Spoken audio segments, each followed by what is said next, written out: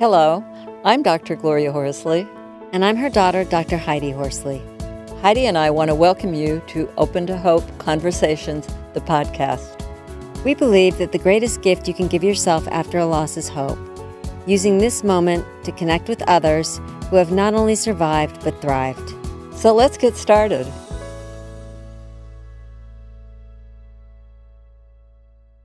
Welcome to the Open to Hope show. I'm your host, Dr. Gloria Horsley, with my daughter and co-host, Dr. Heidi Horsley. Well, Heidi, there's something going on with the coronavirus, and you and I were talking about it.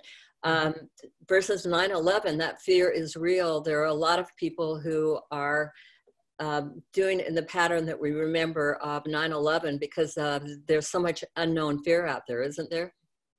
Well, there is. And I think, I know that when people close things, it's a way to reassure people that they're cleaning, but there's a lot of school closing. Stanford University, which is in Palo Alto, and Columbia University, where I teach in New York City, they have both closed. So the schools have closed because they're, cleaning and they're worried about the coronavirus.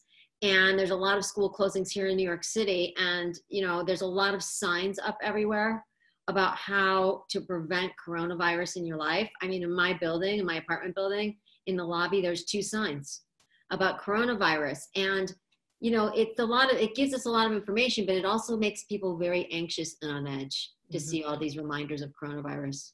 Yeah, anxious and fearful. And we remember 9/11. There was some of the same kind of feeling there, the same kind of fear. That was a sudden thing, though. The coronavirus is coming on us a little slower, but there was still the paranoia. We didn't know who did it, what was going on. The fear of death, the fear of more death, a lot of those fears come up. And it reminds people, particularly our audience, is very vulnerable to this kind of thing because we're people who have had a significant loss and are dealing with it currently, and it causes triggers. If you remember that past, it's a trigger for us, right, Heidi? I agree with you, Mom, because a lot of times after a loss, you have a lot of anxiety, and that's part of, your grief process. And then when you put what's going on today in the stock market, in the economy, in the country, with all related to coronavirus, I think it makes your anxiety even worse. Mm-hmm. And there are real issues for our audience too. Like we received a note from Fred. He recently lost his wife of a heart attack, and it's removed support from him. But also, he's wondering specific questions: should I hold a wake or postpone it?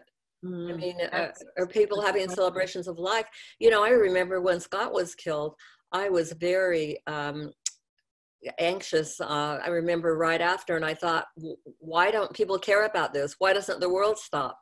And suddenly your loss that maybe people have been supporting you for is now become this global, all the attention's gone from it, right? Right, because I think everything is, like you said, directed towards the coronavirus. And you were talking about doing virtual things. I know there was a kid on the internet that had his bar mitzvah virtually. Oh, wow. How interesting. Because of what's going on with coronavirus. The other thing that I think gets triggered is like when children have lost like a parent and they only have one parent alive and something like the coronavirus comes along, kids get really scared that their other parent might die. So, these kind of things, like you said, if you've had a loss, and something like the coronavirus is here, you worry that somebody else is going to die in your family. Now, you saw that a lot with the 9/11 families, right?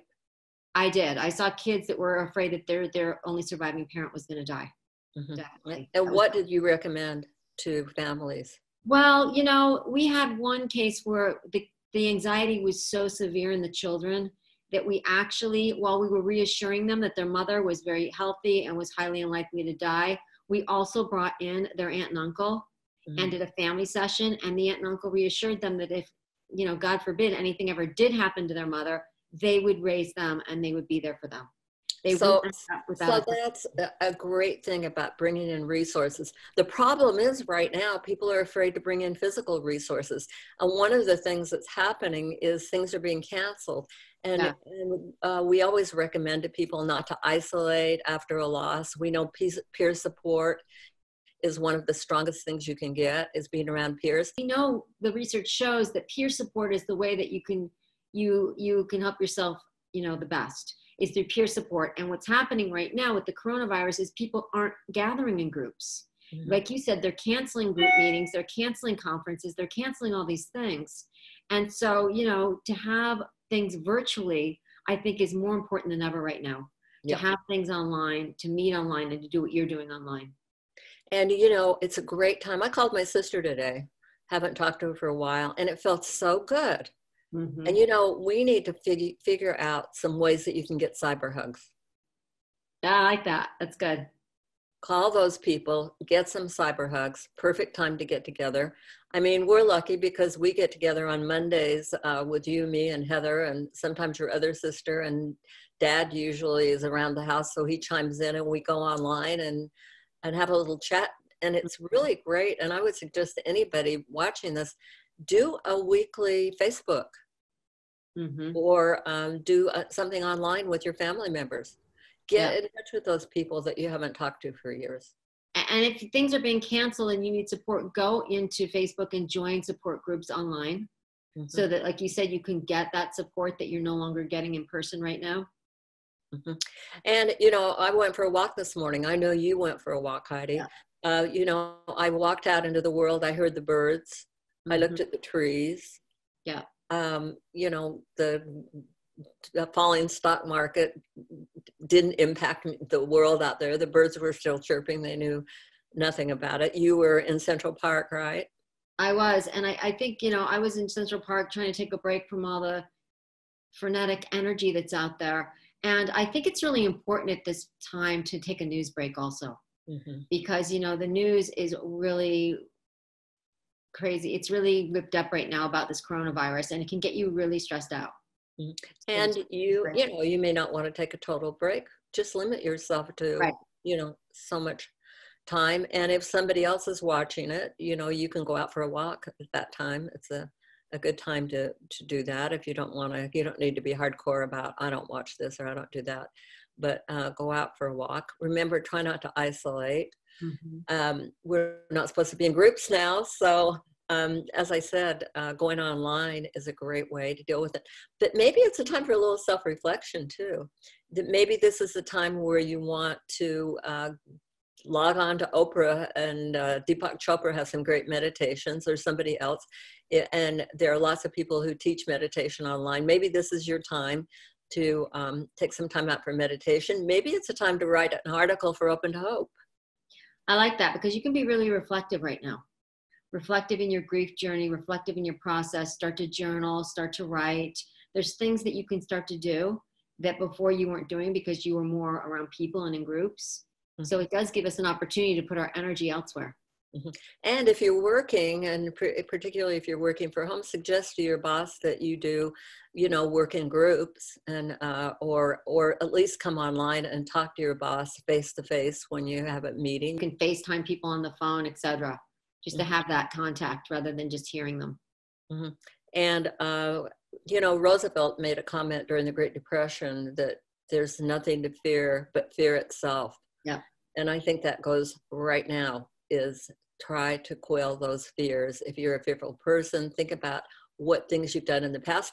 This might be the time when people are talking about afraid to go to restaurants or whatever. Maybe time to cook your favorite food at home that you haven't done for a while. Or try a new recipe. Or learn how to cook.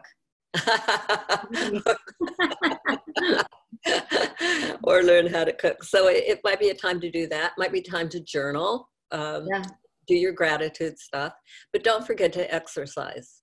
You may not want to go to the gym right now, but take walks. You can stretch. Get yourself a belt and put your legs up in the air and the belt around it and stretch your body, and, really time to take care of yourself. And I want to remind everybody that when you have a tragedy happen or what's going on with you now, you will know what to do. If you do get sick or if something happens, you will know what to do. Trust yourself. You're really stronger than you know. Take care of yourself. We'll make this through as a nation, just like we made it through the 9/11.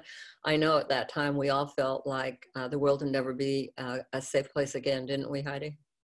Absolutely, we definitely did. I mean, I know in New York City, we really felt like that, but it really gave us the opportunity also to come together and support each other. It's a perfect time with the internet for you to reach out and visit us at Open to Hope. And as I said, if you want to write an article for us on grief, loss, hope, and healing, and we would love to get it, and you can get a hold of us at opentohope.com. And Heidi and I want to remind you that if you've lost hope or if you're fearful right now, please lean on ours until you find your own, and God bless. I'm Dr. Heidi Horsley. You have been listening to Open to Hope, the podcast. You can follow Open to Hope on Facebook, Instagram, and Twitter. To learn more, visit us at opentohope.com and go to Apple Podcasts to subscribe. I'm Dr. Gloria Horsley. Join us again next week for another Open to Hope conversation, where we invite you to lean on our hope until you find your own.